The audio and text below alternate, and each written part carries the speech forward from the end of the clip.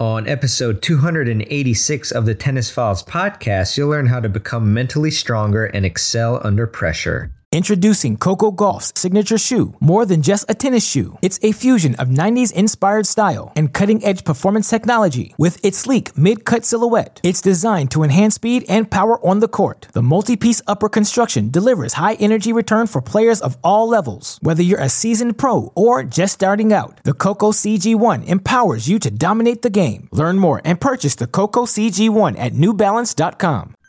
Welcome to the Tennis Files podcast, bringing you advice from the top minds in tennis to help you improve your game. And now, here's your host, Mirban Iranshad.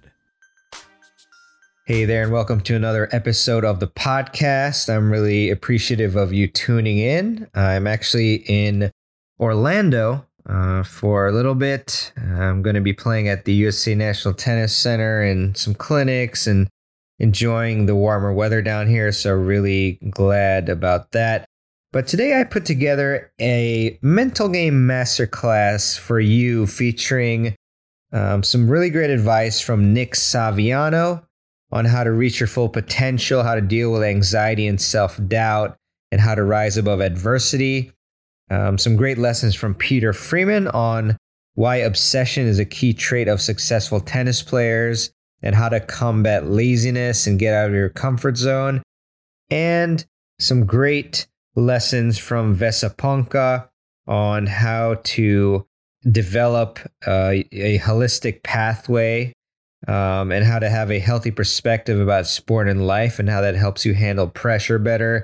And also how to foster internal pressure into positive motivation. And so Nick's full interview is episode 280 of the podcast. Peter Freeman's full interview is episode 271, and Vesa Ponka's is episode 226, and we'll link to all those in the show notes. But without further ado, I hope that you enjoy the great golden nuggets from these episodes about how to become mentally stronger, and here they are.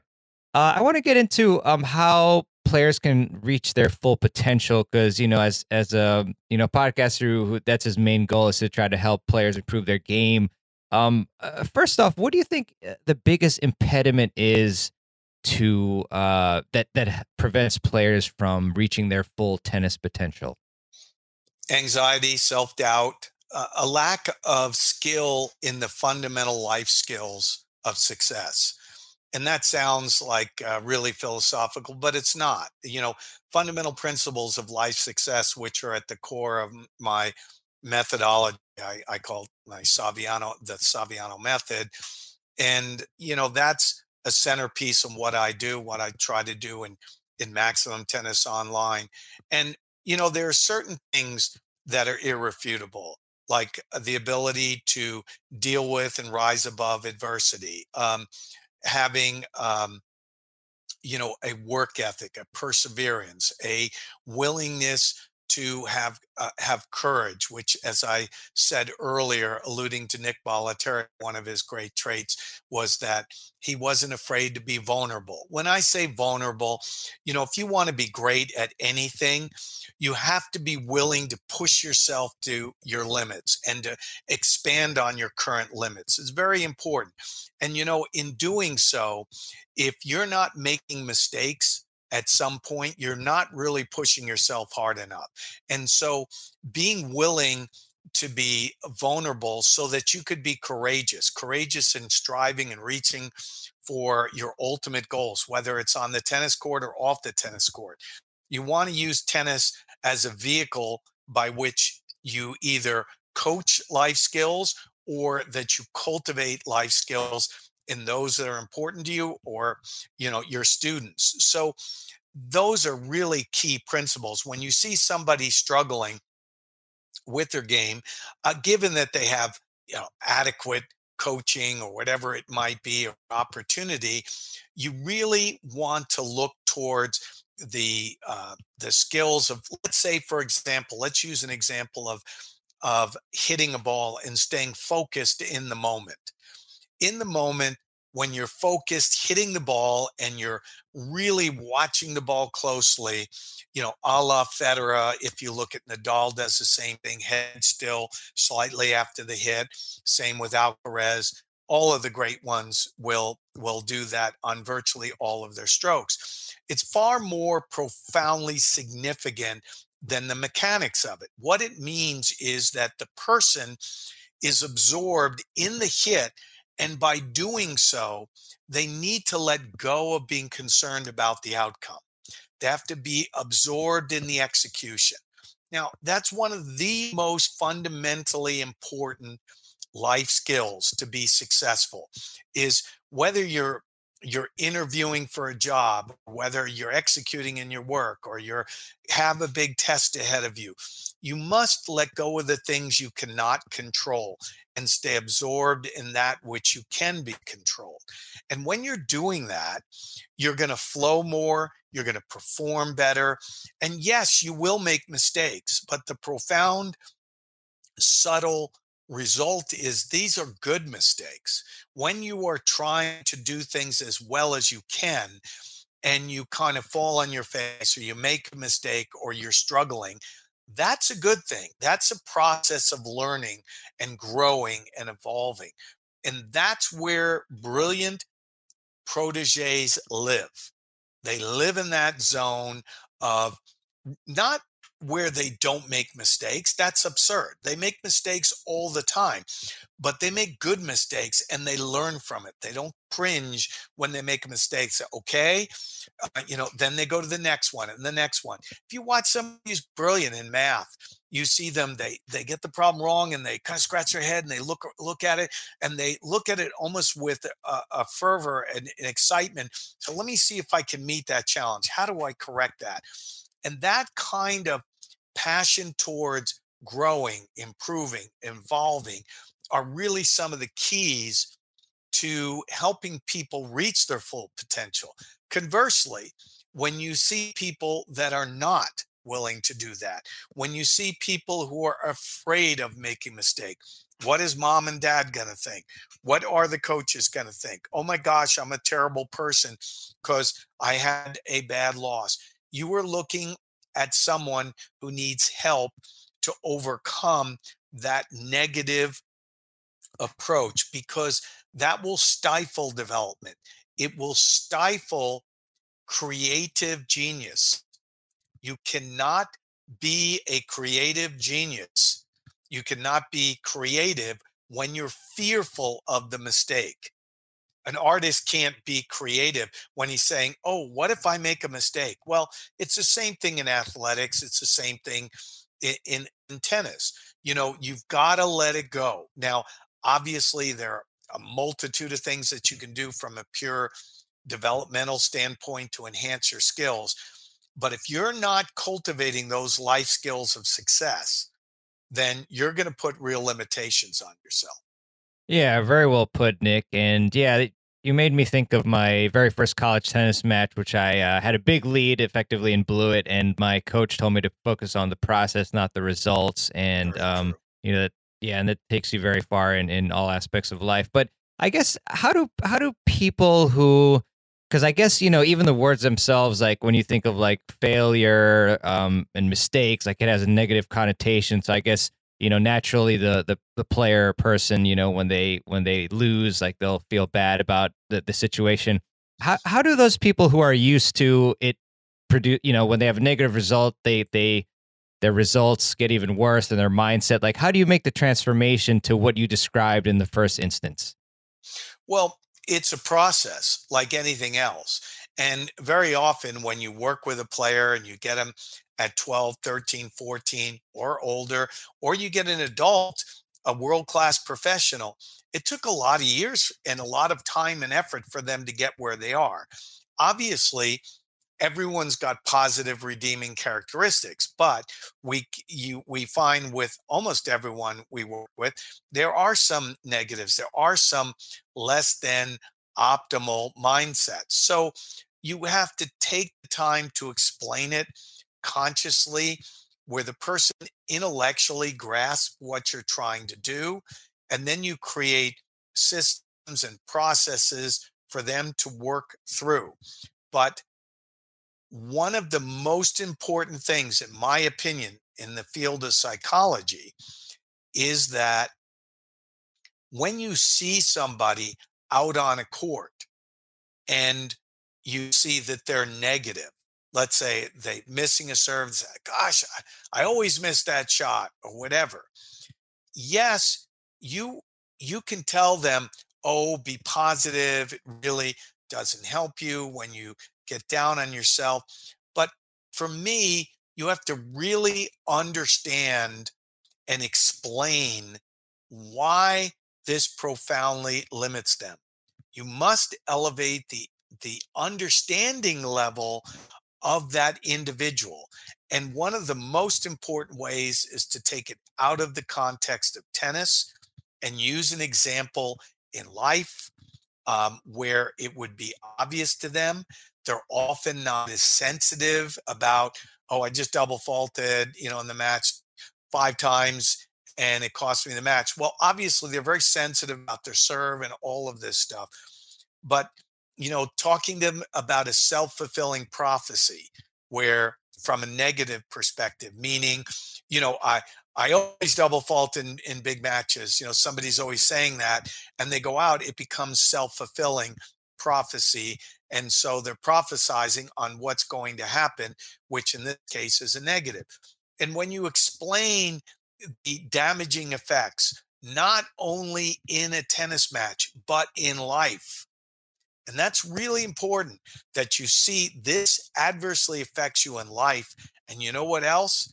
It will adversely affect your loved ones around you that are important to you in a negative way.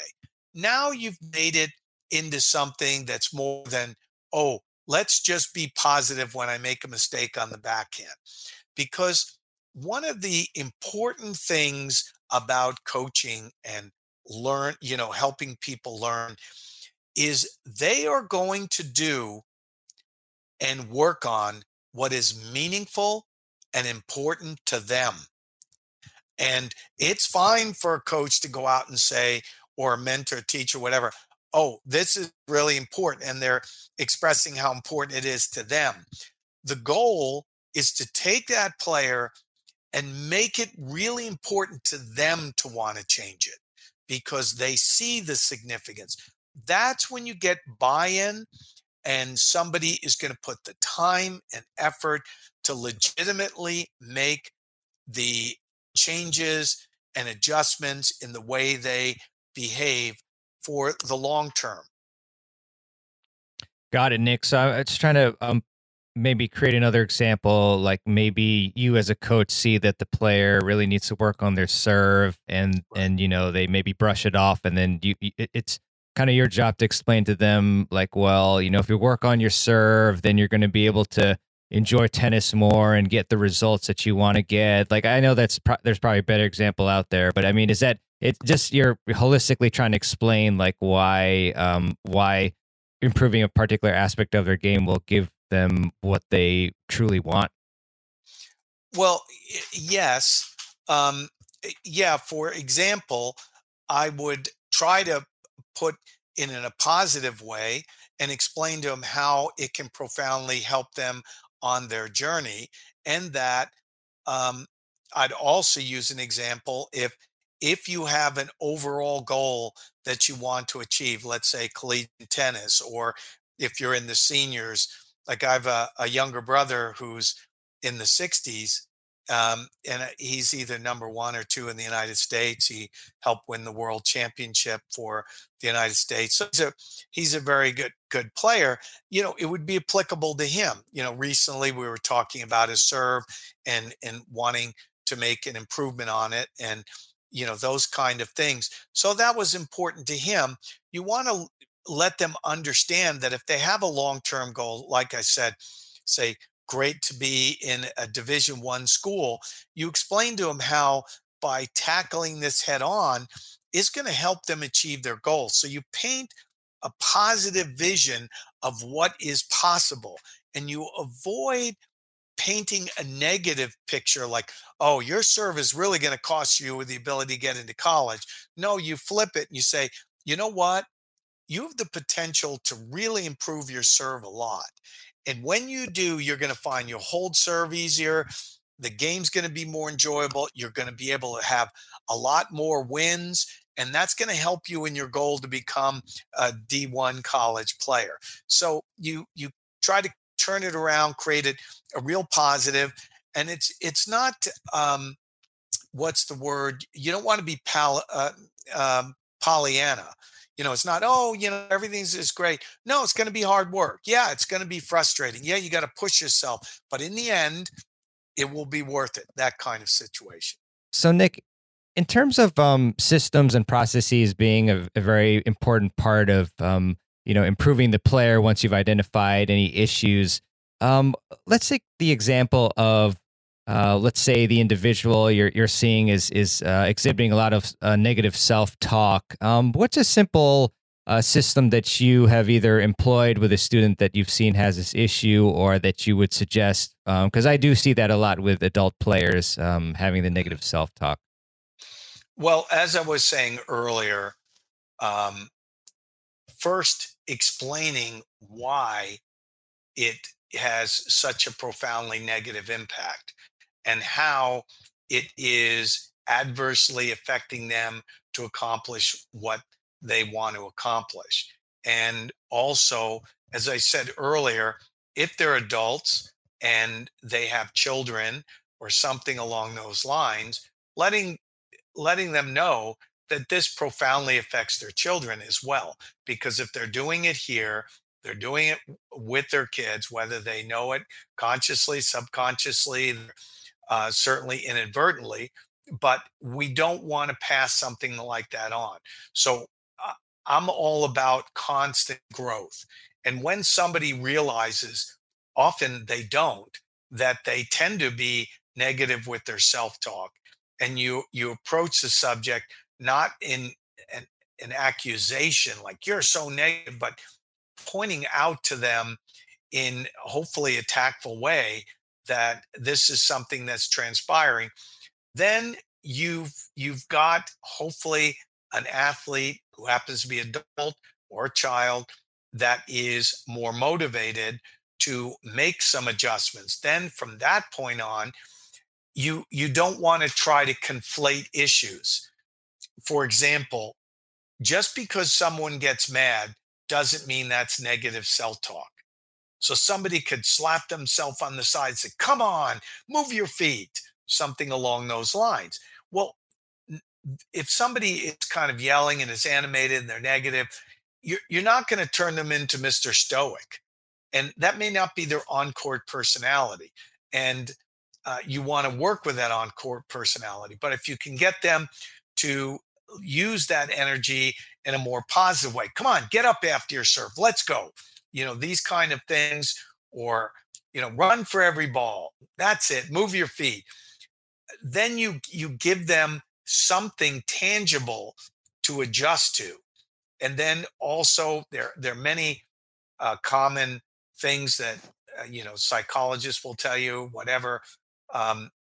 When you miss a point, try to take a deep breath, walk around, try to flush the negative thoughts away, and then replace it with a more positive, upbeat kind of response. Use when you're releasing energy, you can look up at the sky or be broad in your visual.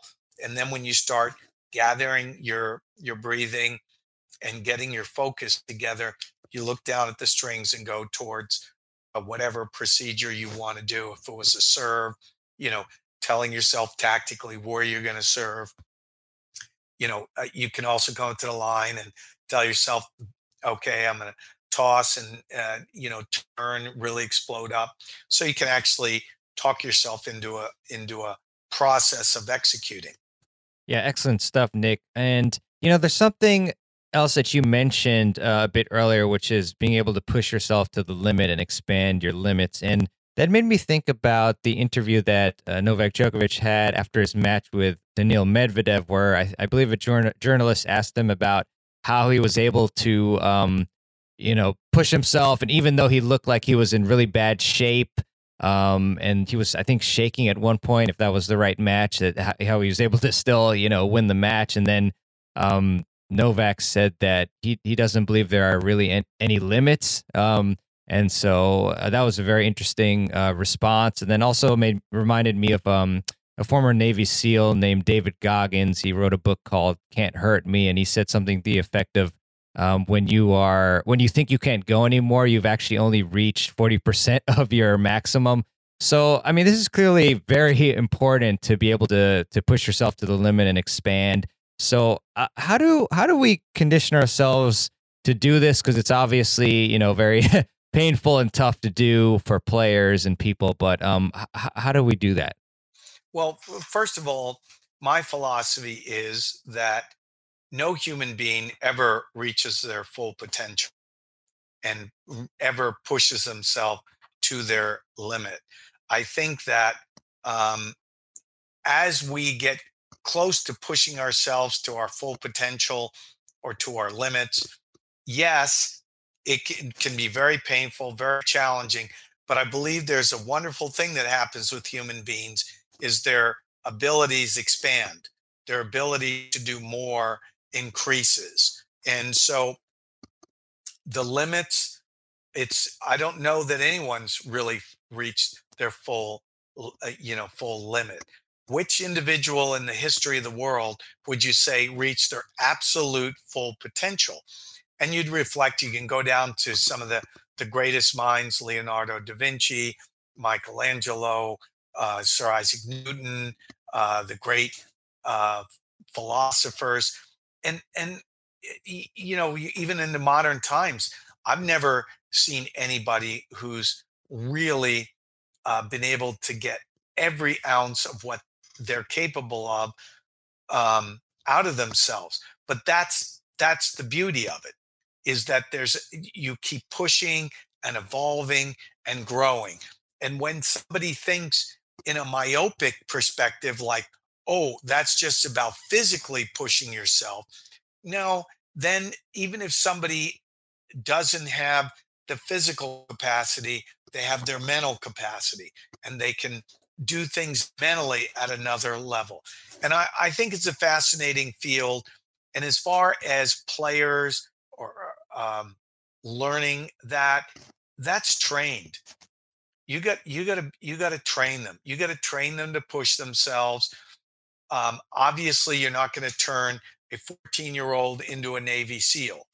Um, you you can't do that, but you help them grow and push beyond what they think they're capable of within reason. Um, Demand things that they feel maybe is a little too high for them.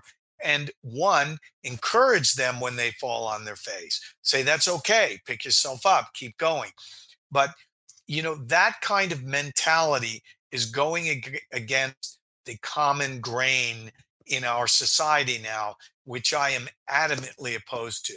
This thing about people, oh, you've got to protect them emotionally and so on. Obviously, we're not talking about abusive situations. No one's That's a negative all the time, or somebody that is and intimidating people or bullying them. That's not what I'm talking about. I'm talking about, look the challenges in the eye, prepare yourself, and work to try to overcome it. And if it's not one day, the next day, challenge yourself. It's part of cultivating growth in your life. Without growth, there is no life. And so you need to be thinking in terms of growing, evolving, improving relentlessly. And so, to answer your question, I would say it's a process that is trained, it's a process that should be encouraged and cultivated. And it's very important to teach players what I call my 99% rule is, when you get close to 100%, nobody gets to 100, because as you get that close, you improve. And then also part of that is, you must tell young people in advance that in order to really be the best you can be, you've got to be willing to give it everything you got or as close as you can on a given day, fall on your face and get up, and then have the courage to do that. Then get up. And when you come out the next day, the miracle of being a human being, the brain cleans itself up at night. There's a lot of things that go on. I really should know the technical terminology. It kind of flushes away a lot of excess psychological noise and garbage, and it reorganizes. And very often, you come out the next day and those things that you were struggling with, you say, wow, I'm actually better. I actually got it a lot more.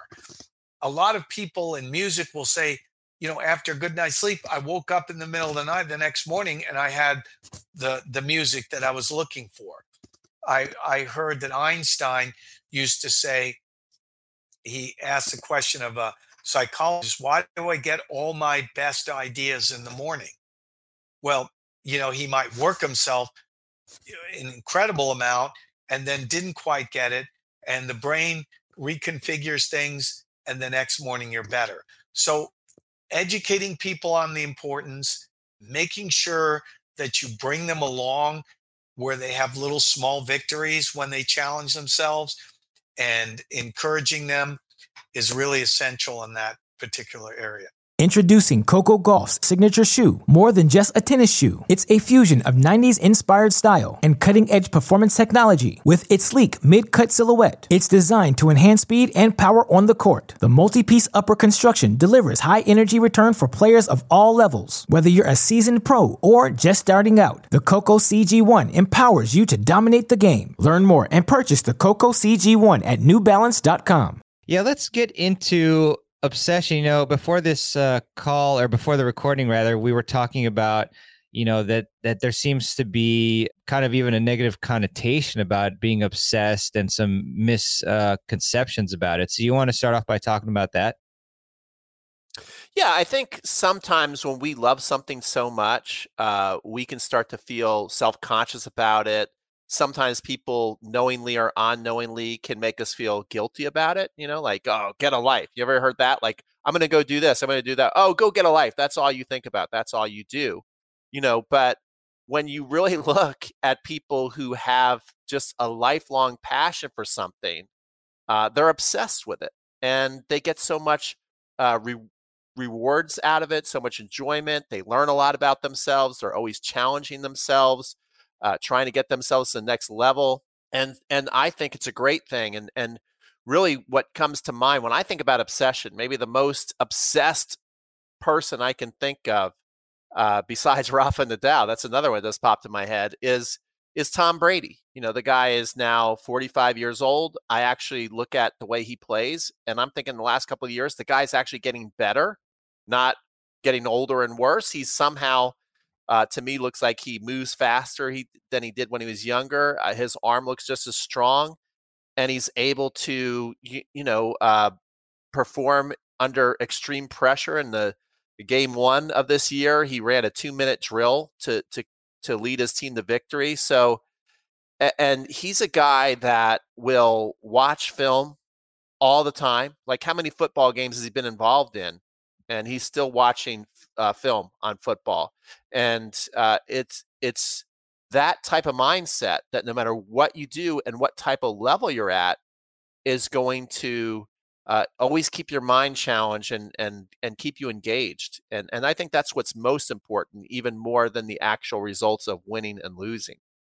Yeah, 100%, Peter. I mean, I think about the times where I accomplished, the biggest goals that I've had, whether that's, any of the stuff that I do for Tennis Files, or if it's like sectionals or, a tournament. And it's, I've been obsessed at those moments. I've just been fully engaged and just trying to study as much as I can and preparing as much as I can. And, that's really kind of the key to success that I've found. Obviously there's certain people that, maybe you have to dial it a bit back at some points, but I think for the most part, and definitely for me, I think the obsession route has been key to my development in both my career and tennis as well. So, what are some steps to becoming obsessed? Like, what sorts of things do we want to do? Because that seems like, again, it's like a key trait to those who are successful. Well, I think you just leave no stone unturned, and you just embrace the idea of being obsessed, and you don't feel guilty about it, and you don't ever wonder or worry if you're doing too much. I mean, I'm obviously physically you can do too much if you feel like, well, I keep working out, I'm getting hurt all the time. I'm not talking about that, but I even want to use you as an example in this. Is our TennisCon coaches, the people who are presenters and coaches at TennisCon, they are for the most part obsessed with what they do. I'm always looking on Instagram and seeing you interviewing somebody else where you have the tennis summit. Well, all throughout the year, you're interviewing all these really great coaches. You took it a challenge a couple of years ago to get in better shape. And I made a joke to you today. I sent a text. I said, I don't like your video you sent in this year because you look younger and fitter and have more hair than last year. So like, and so it's that really is so important. I think is the idea of always keeping that hunger, never feeling satisfied, but not in a frustrated way. Like always going, what is next? I can't wait to see what's next. What can I do? What else can I learn? And the idea of, to me, I've seen it all. I've heard it all in tennis. I mean, what else are you going to tell me that I already know? That to me is a limited mindset. And a lot of people who think that way, from what I've noticed, they get to a certain level and then they plateau, and then they're willing to hear an idea here and there, get kind of engaged here and there, but then something usually is a roadblock to where they either just stop learning or stop going to the practice court, or they're trying a new idea to implement in their game. They try it for a little bit. Oh, that's not going to work for me. And those are the people that stay stuck. Yeah. And I have some follow-ups that I jotted down here. So I guess, first of all, how do you kind of balance out like obsession with maybe it getting to be like too much or like unhealthy or stressful? Like what's the key to that sort of balance?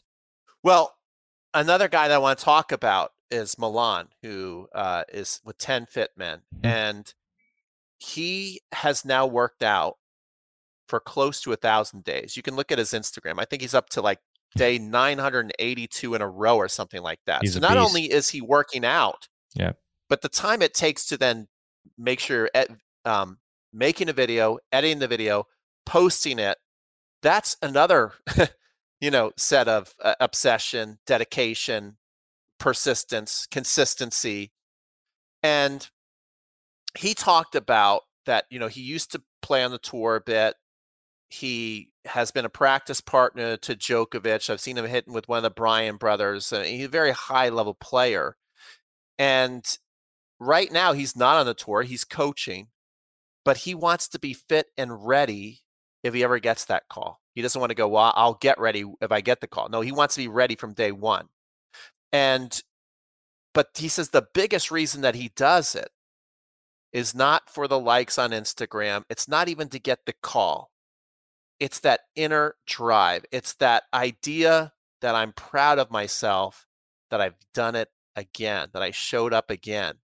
And he said that, he doesn't know when the streak is going to end. He wants the streak to just keep going. Because I asked him, when is the streak going to end? He says, I just want to keep going and going. And that, to me, really crystallizes what being obsessed and being dedicated and just enjoying the process. And here's another thing about enjoying the process. Enjoying the process doesn't mean that you're always in love or happy about what you're doing, because he said that most days, which is incredible if you think about a guy who's gone 982 days in a row, he goes, most days I don't want to do the workout. That shocked me. He's like, most days I don't feel like doing it. And if you've ever seen the guy, he's certainly fit enough to where he could skip a day, a week, a month and still look ripped. So, but he said, but once I start and I get in it, I just get so happy that I'm doing it, almost to the point where it like brings tears of joy, he said. And when he's done, the high that he has, and he says and that was his message to everybody. He's like, when you do something, even if it's something you don't want to do, but when you do it, after you're done, you never regret that you actually did it. Yeah, I love that. And you made me think about David Goggins, who you might have heard of.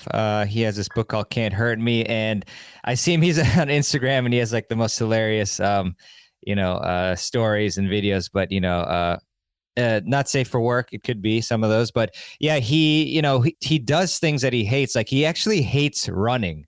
And that's like his primary exercise that he does every day for like so many miles. And he's ran like ultra marathons, things like that. And he also will do other things that he hates too, like diving in water, like, cause he's always hated swimming, but he did it, as part of being like the Navy Buds program. And yeah, I think it's just kind of training your mind as well, because a lot of times the mind controls us and we just do things habitually, like automatically, and we seek comfort. But he does that those sorts of things that he hates so that he can retain control of himself. And so I just draw some parallels with Milan here, where he says that he hates working out, but he's doing it just to show himself that he has that mental toughness to do things that he necessarily doesn't want to do, or that he's fighting the creature comfort sort of thing. A lot of times when we fight through it, like Milan has that great feeling of accomplishment. So that's really like a big thing. I'm curious though, kind of to dive a little bit deeper into Milan's whole thing, and I don't know if you know the answer to this, but like, how could he work out, close to 1,000 days in a row without any sort of like, injuries or anything like that? Is he given any insight into like, is he kind of having rest days where he does like minimal workouts? Because that's obviously something that, people talk about a lot in terms of balance as well. Well, I think he's a pretty high level athlete. Like if you guys don't know who I'm talking about, go to Instagram and look him up, 10 Fit Men. Milan, You'll see him. He's got like a beard and he's ripped. And from what I can understand is I don't think he takes too many easy days. He doesn't take too many short days. But again, I think what allows him to do this, of course, he is younger. I mean, you're still pretty young, but not everybody can work out as much as Milan. I'm not saying, I'm using him as an example as mental toughness, but he's in an age where he can do it, and he leaves no stone unturned. Like, it's not like every single workout, all he does is just like jump up and down, do 100 kangaroo jumps and kill his body. He also does, does everything. He's very, very flexible. Yeah. He's very explosive. He takes care of his entire body, and he eats right. So when you get in the habit of doing all the right things besides just doing a hard workout, you can work out every day. His body's gotten used to it. His body is kind of past the soreness. Not to say that he never gets up and feels sore or there's nagging things. I'm sure he has that, but also high level athletes can tell the difference between pain that's a soreness and pain that is an illness, an injury. I meant to say that, like, well, if I keep doing this, then, I'm not going to be able to play anymore. So I think he knows that. And thank goodness he hasn't run into an actual injury that I know of. Yeah. Good stuff. So more an obsession. I mean, and this, this happens with me all the time. Like a lot of people, like, how do you deal with the laziness factor? Because like, you can have an obsession, or maybe you develop one, for a little bit, but then there's all these like roadblocks, and like, obviously, like we talked about earlier, like, your mind wants you to do things that are comfortable. So let's say, you're obsessed with like improving your serve, but then, maybe you try a new technique and then it doesn't pan out. And then like your favorite TV shows like on, and you just want to watch that instead of train. Like, how do you kind of battle with that conflict? One other great presenter that's been part of TennisCon, been a part of the Tennis Summit, and we've both been so lucky to have him multiple times, is Rick Macy. And so when I hear you say that, I think it's about drinking your own Kool-Aid. You know, like Rick Macy has come up with all these lines. Persistence is undefeated, you know, a run for every ball. And he's always positive. He tells me that he loves getting up at 4 a.m. and getting to the court and teaching from 6:30 a.m. to 5 p.m. every day, a guy who's in his 60s. He tells me he loves to do it every day.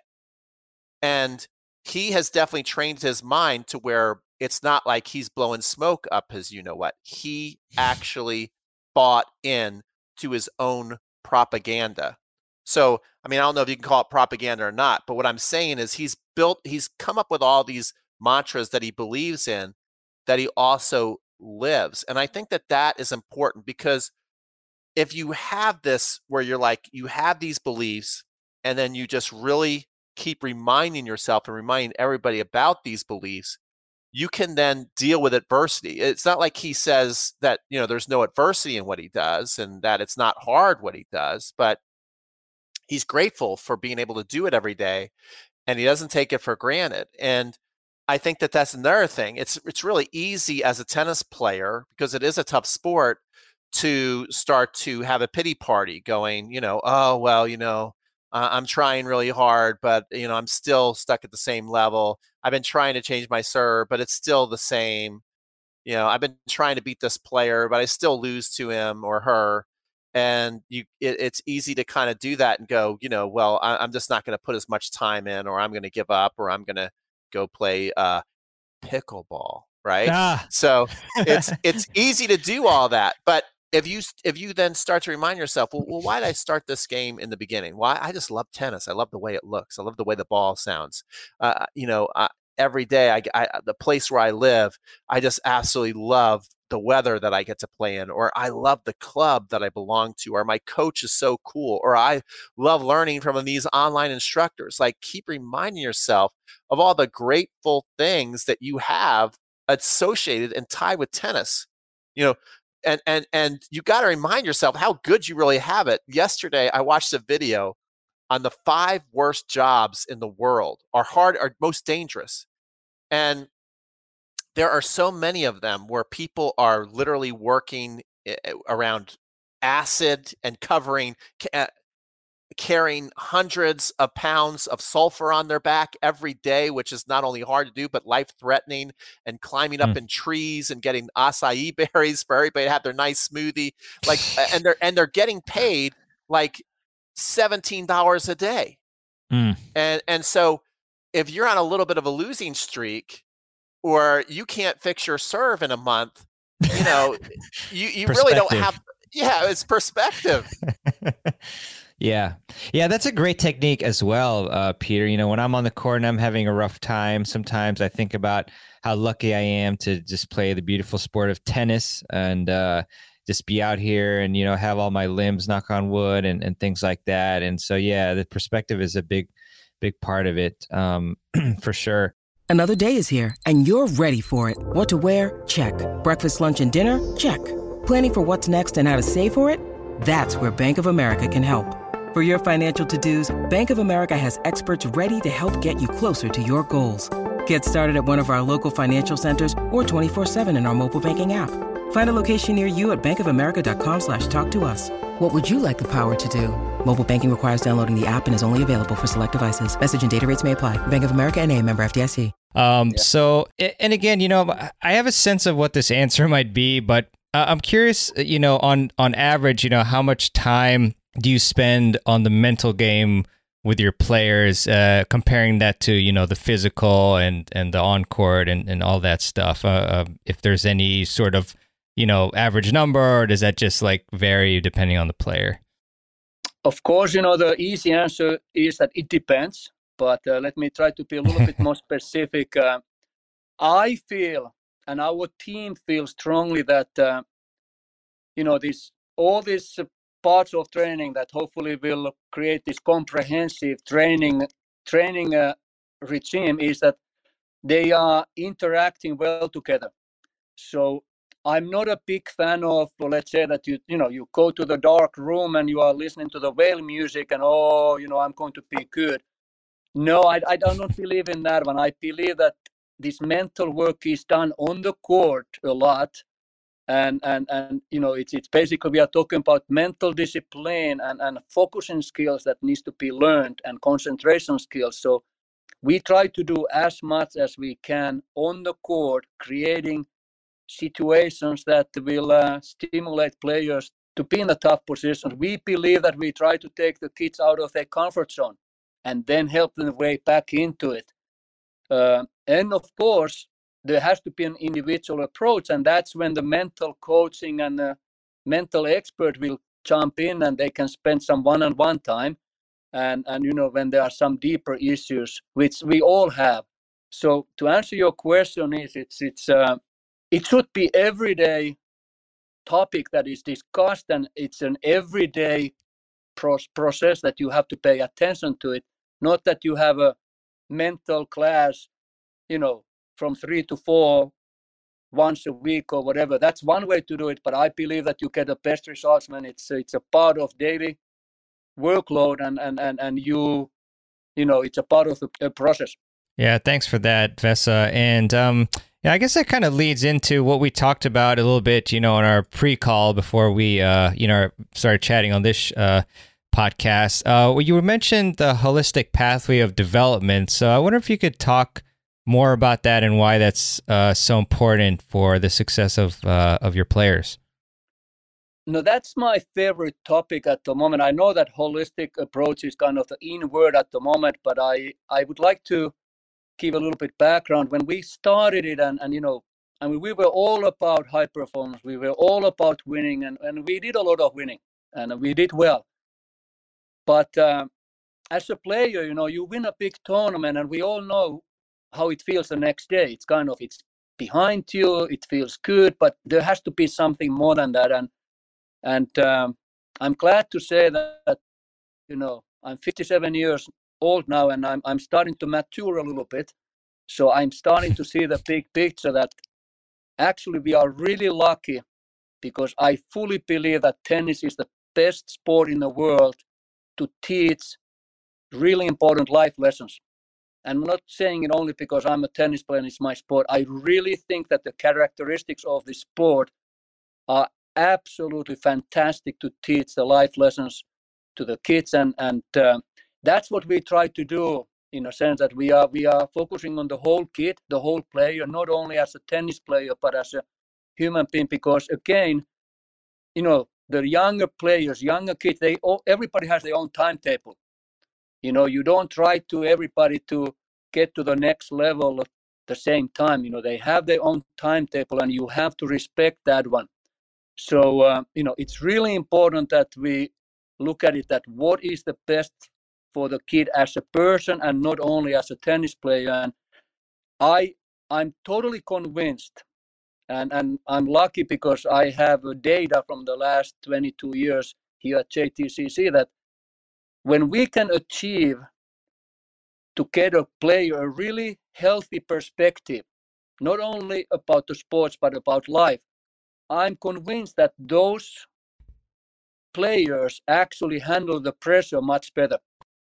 And as a result, they will do more winning. Their pressure tolerance is much better. Their pressure management skills are much better when they have a healthy perspective about the life. And they, the hitting the tennis ball is not the only thing they do. They are normally very good academically. It goes hand in hand. So I feel that the more time we spend making them really well-rounded young student athletes is actually going to improve their tennis skills, and more importantly, that pressure tolerance will go through the roof, and as a result, they will win a lot. And it's a nice positive cycle that just keeps on going on. So that's kind of what we are trying to do. It's a lot of work. But it's fun because you know that you are doing something really important other than just making them to hit some great forehands or backhands. So there's an old cliche, when people ask coaches, how the kids are doing, and you answer that, hey, ask me in 20 years. But it's really true. And I am really big on so-called teacher's mentality with our coaches. I do not want to hire anybody who doesn't have a teacher's mentality. That means that you think like a teacher and you teach like a teacher, and it's a very unique mentality and mindset, which is difficult to live with on daily basis, but that is really important to us. Brilliant stuff, Vesa. So yeah, a couple follow-ups on that. First off, I'm curious how or what signs are there for you to determine whether like a prospective coach actually has the the skills that you're looking for to be able to teach the students how you would like. That's a really great question, and I hope that I'm getting better with that one. I think that we will never master it, but it's interesting, you can look at it in a way that when we are players, we are taught to be selfish, but as a teacher you have to be unselfish. When you are a player, you are taught to be kind of arrogant. When you are a teacher, you have to be humble. When you are an athlete or player, you are taught to be coached to be kind of, you are a taker, and when you are a teacher, you have to be a giver. And when you really start to think about that one, that is a 180-degree mental shift that has to happen. And that's why it's sometimes very difficult for great players to become really good teachers, because that shift is very difficult to do. Talking about, making it from being a taker, and then suddenly you have to be a giver. And it sounds simple, but it's difficult. So I always look at that, if the coach has potential to give back, and if they have a give back mentality, and are they thinking what is the best for the kid, and instead of best for the ego or for themselves or anything like that. So I don't have a scientific model. I trust my gut feeling a lot. I try to talk to the coach and the teacher a lot, and just get a feeling that if they have a ability to give back, and it's a process. It doesn't happen overnight, but I believe that ability to learn to give back and see the value on it, that's a must if and when you want to be a great teacher. Yeah, very invaluable there. Thanks, Vesa. And then about the healthy perspectives, I'm wondering if you could give us insight as well on, how you go about, teaching this to your students, or maybe like what are the most important elements of having a healthy perspective.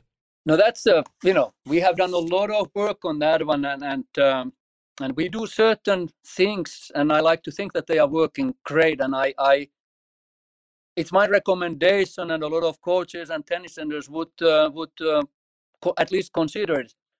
My point is that it's important for young tennis players to see different kind of tennis players, different kind of situations that players are facing. I give an example. We do a lot of work with the Special Olympic athletes. We do a lot of work with Paralympic athletes, wheelchair athletes, veterans, and the purpose of that one is that young tennis players learn to see that, hey, there are all kind of tennis players around. We all have different challenges, and when it's hopefully daily and weekly happening, that you can, it changes your perspective, it changes your way of thinking, and it hopefully becomes part of you. And that has been a really big part what we have done in us. And I believe that you create that give back mentality, but more importantly, you start to understand that, hey, there are all kind of players around, all kind of situations, and you really start to to understand that it's not the most important thing to smack the forehand as hard as you can. You need to learn how to behave, and you need to learn how to show respect not only to the game but your opponent, it has so many positives, involved when you get that perspective moving to the right direction. So just in practical terms, we try to make sure that our players are spending a lot of time with all kind of different tennis players. And I think that over the time, it's really going to show that we can actually have an impact on the perspective of the young student athletes. Yeah, that's really brilliant, Vesa, because there's some times where maybe I'm having a tough day on the court, and then I remind myself to be grateful that I'm even able to play. Where a lot of people are not able to play, a lot of countries, there's no courts and things like that. So it seems like when your players are exposed to, Special Olympics players and Paralympics players and so forth, they have that gratitude that, they're maybe more capable of doing, certain things, or at least, athletically. So I think that's really a brilliant thing. And so then how does that contribute to the type of, as we talked about again before this podcast, like positive versus negative pressure? How does that all pan out there? No, that's a great question. So, I'm a simple guy, and I look at things in a simple way. I feel there's internal pressure and there's external pressure. Unfortunately, we cannot do too much about external pressure, but we can do a lot of things about internal pressure. And that's when you learn to see that there are different situations, and that's when your perspective gets broader and better, and you start to understand life and different situations better. I strongly believe that this internal pressure decreases, or it becomes kind of the positive. It becomes that driving force or motivational pressure, which is always helpful.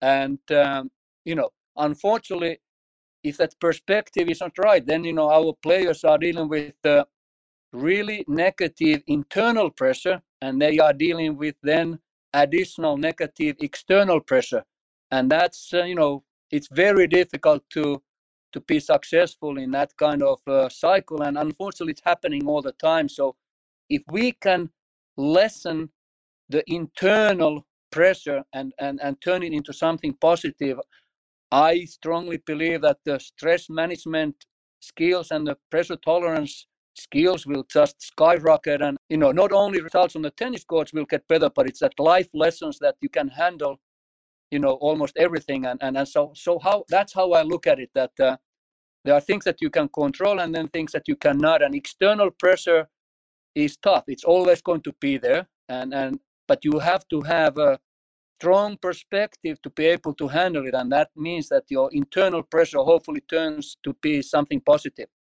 Gotcha, Vesa. And can you just give us an example, just for clarity's sake, of like a positive internal pressure versus a negative internal pressure? Sure. It's just like you actually mentioned it. It's an old cliche, but we always think as an athlete that we have the hardest and we are unlucky, and this is not fair. And it's just, that's very normal. But if you have lived through the experiences and seen other people to struggle with different kind of challenges and overcoming it, it gives you that confidence and knowledge. You know what? My situation is fine, and it's not as bad as I think. And that gives you energy and confidence to move forward and tackle these external pressures. So that's what I mean, that there are always, as we all know, there's always better players than we are somewhere, but there's also always people who have it much harder than we do, and that can hopefully put things into the perspective. Yeah, for sure, Vesa. And in addition to having your players congregate with Special Olympics and Paralympics and so forth, players, are there any other techniques or things that you do to further, alleviate the internal pressures? You mentioned those groups, but we also, just the normal, we do a lot of outreach, community outreach. Our players, you cannot train here if you don't give back. So you have to go out to the community and you have to give back. And so we are kind of systematically working on that one. And so all these things combined, I feel like they can have an positive impact on the amount of internal pressure and then how you deal with that one.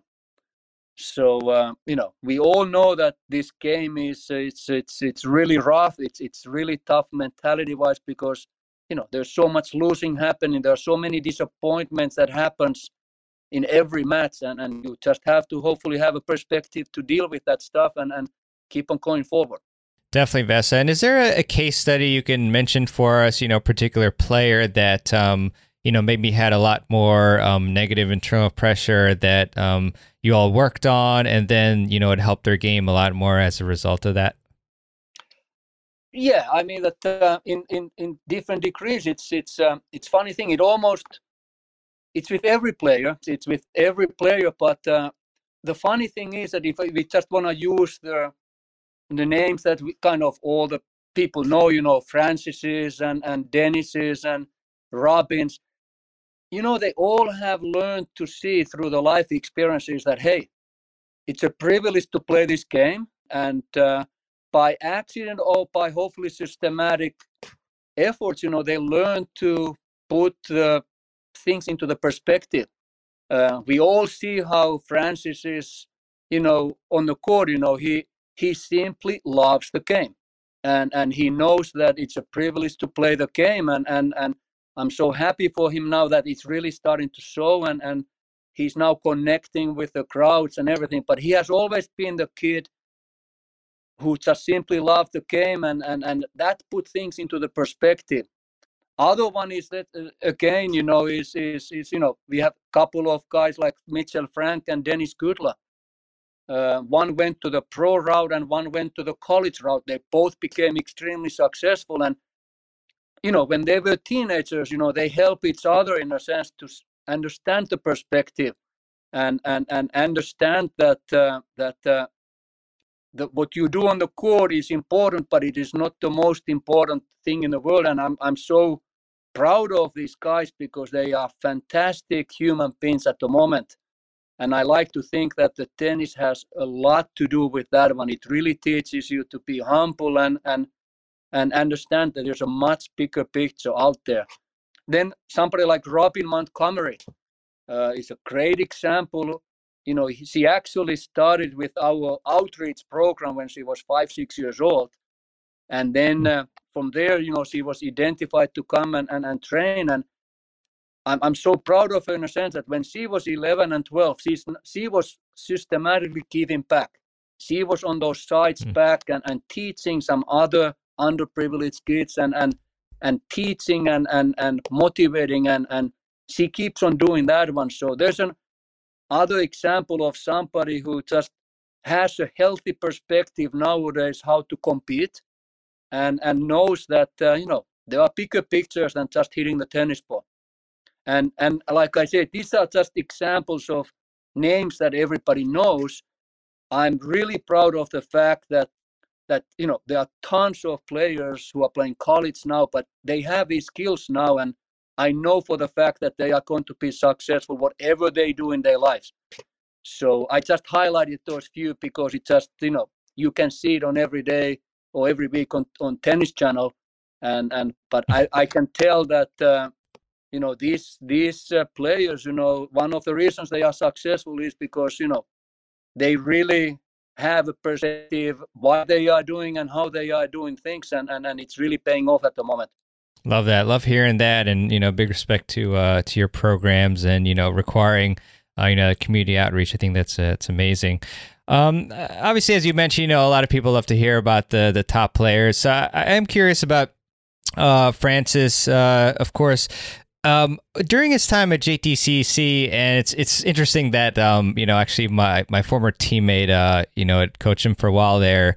But what were some of the biggest things that you all worked on with Francis, like that you think really made a huge impact on his game moving forward?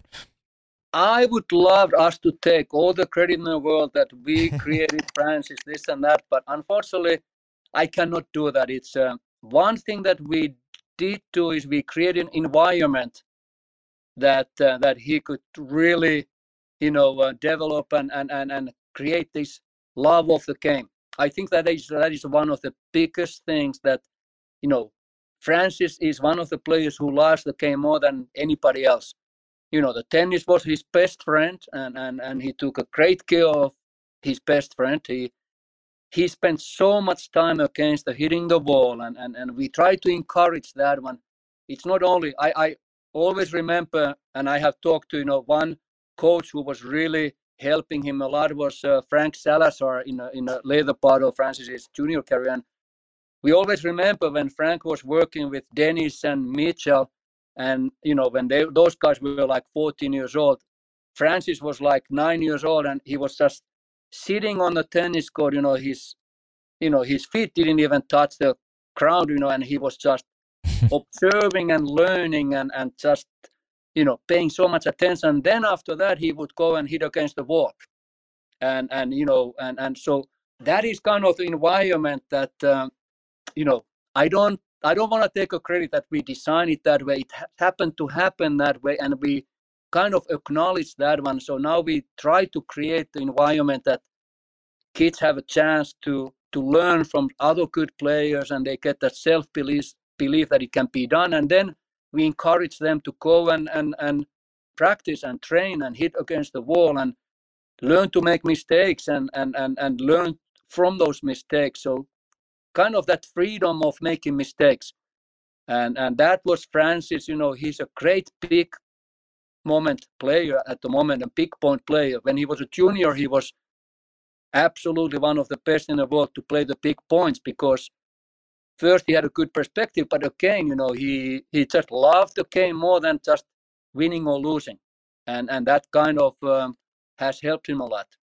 All right, I really hope that you enjoyed this Mental Game Masterclass episode, and once again, to check out the full interviews with Nick Saviano, Peter Freeman, and Vesa Ponka, please check out the show notes page or go to tennisfiles.com/podcast, and you can find them or the links to them there, as well as each individual episode in the Big Gray podcast player on that page.